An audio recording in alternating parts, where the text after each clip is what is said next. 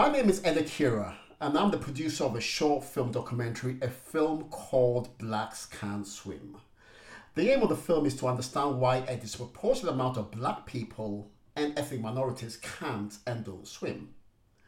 On my journey to find the truth, I have the pleasure of speaking with a playwright who describes herself as an evolving human, mother, writer, and singer. She was shortlisted for the Nick Dark Award for playwriting in 2018 and was a recipient for the Kate DeWall Scholarship in 2017. Sandra Brown Springer, welcome to In the Deep End with Accura. How you doing? Hiya, I'm good, thank you. Good. So, can you swim? Indeed I can, yes. So, do you have a story? I'm sure you do. Okay, yeah.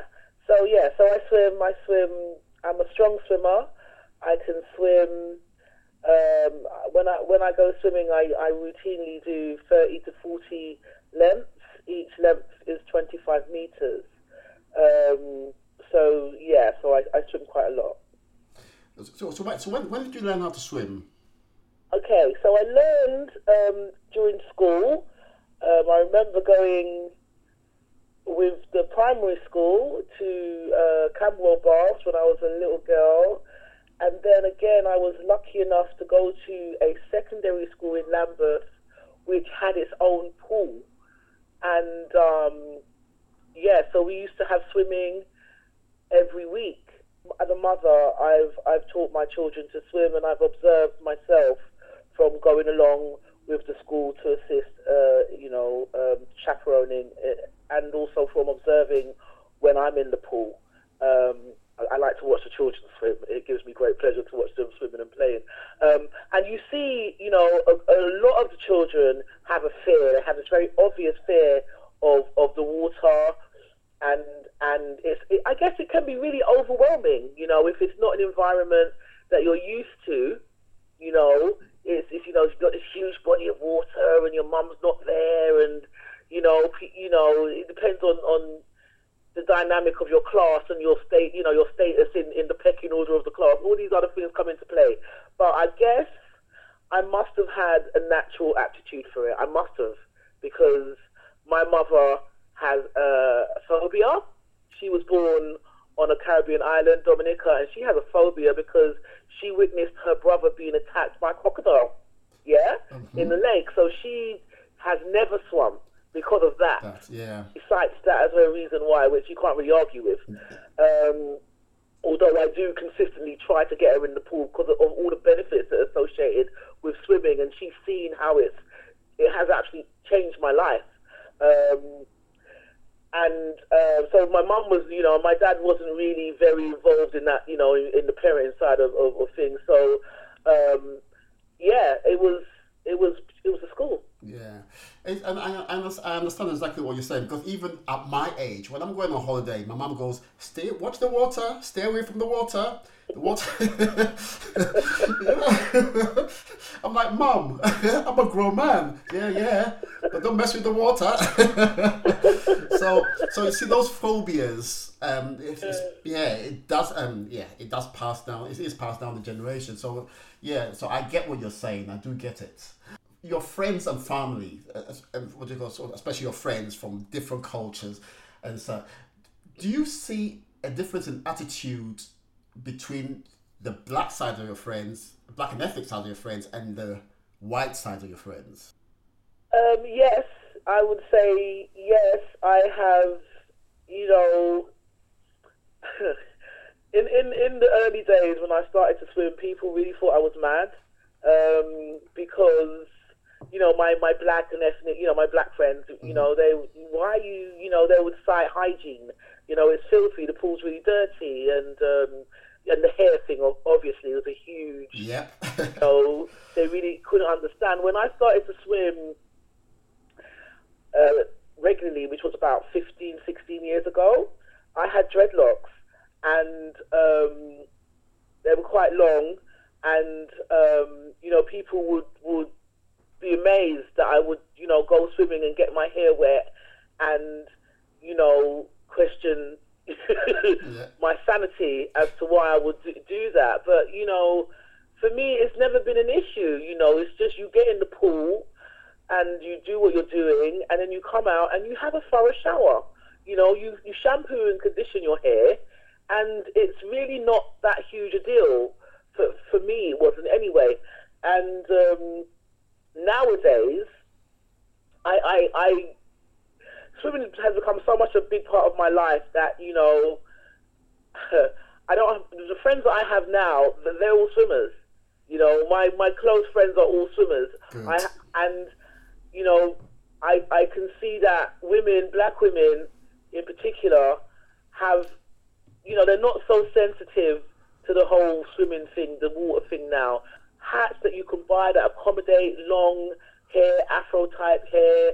The choices of swimming attire has become more, it's expanded, so there's lots of different things that you can wear if you've got body confident issues. And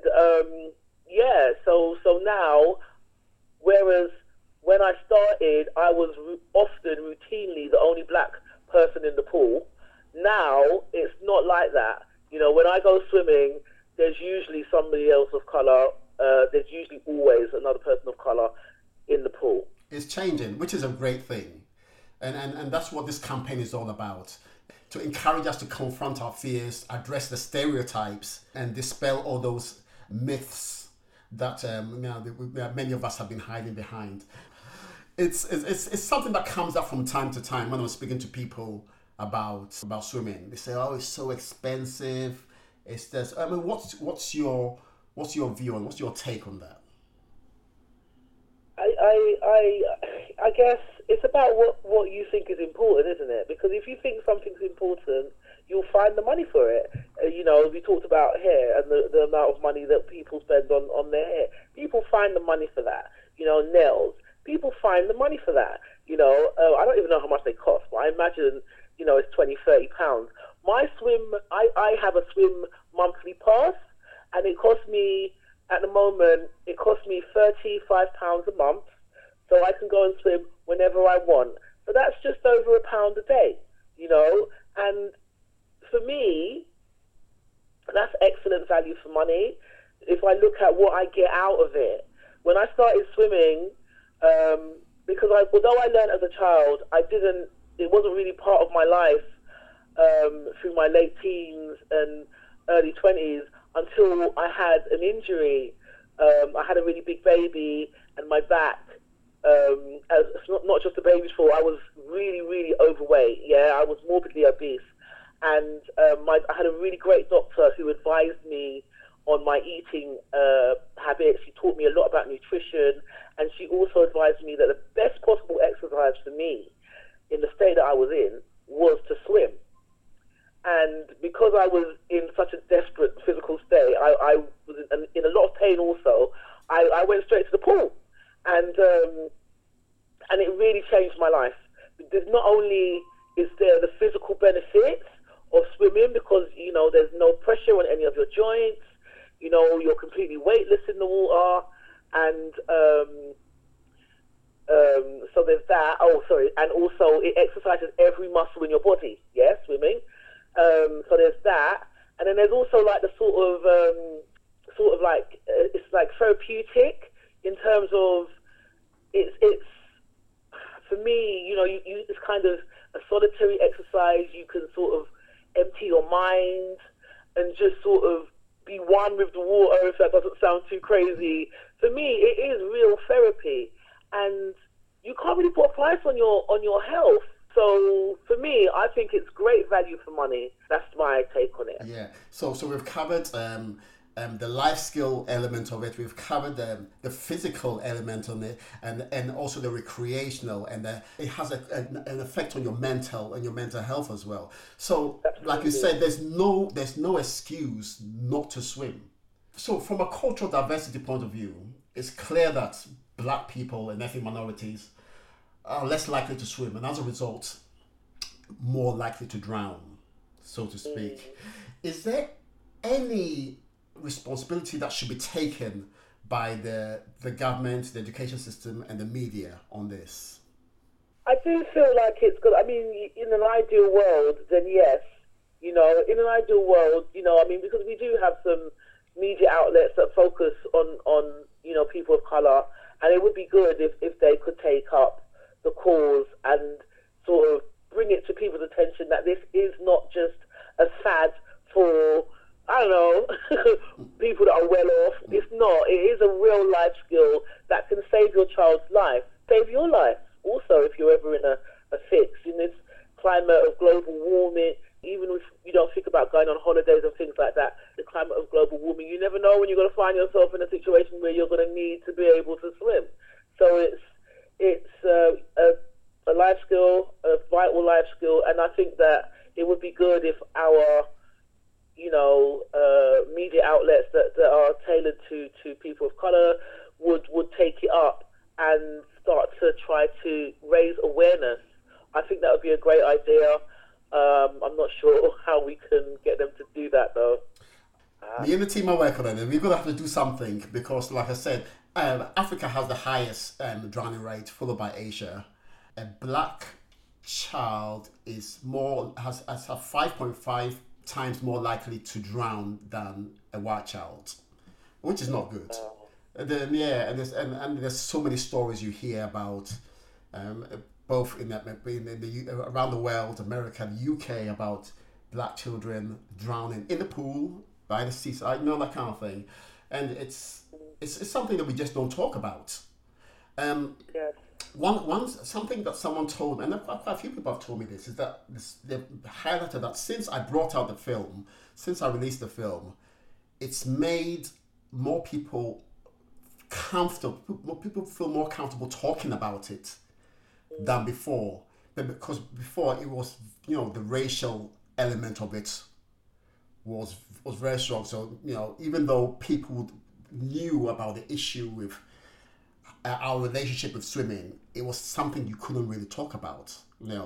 At the risk of offending someone. But it's a black person who's brought out this film. It's a black person who's talking about this, and there's black people in the film talking about their stories and about their personal.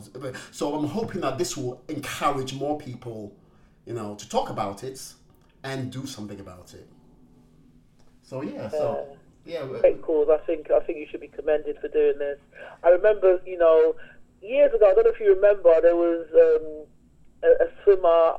I can't remember what her name was, a white woman who said publicly that black people can't swim because our bones are too dense, something, and she's claimed that she wasn't being racist because her husband was black or something like that.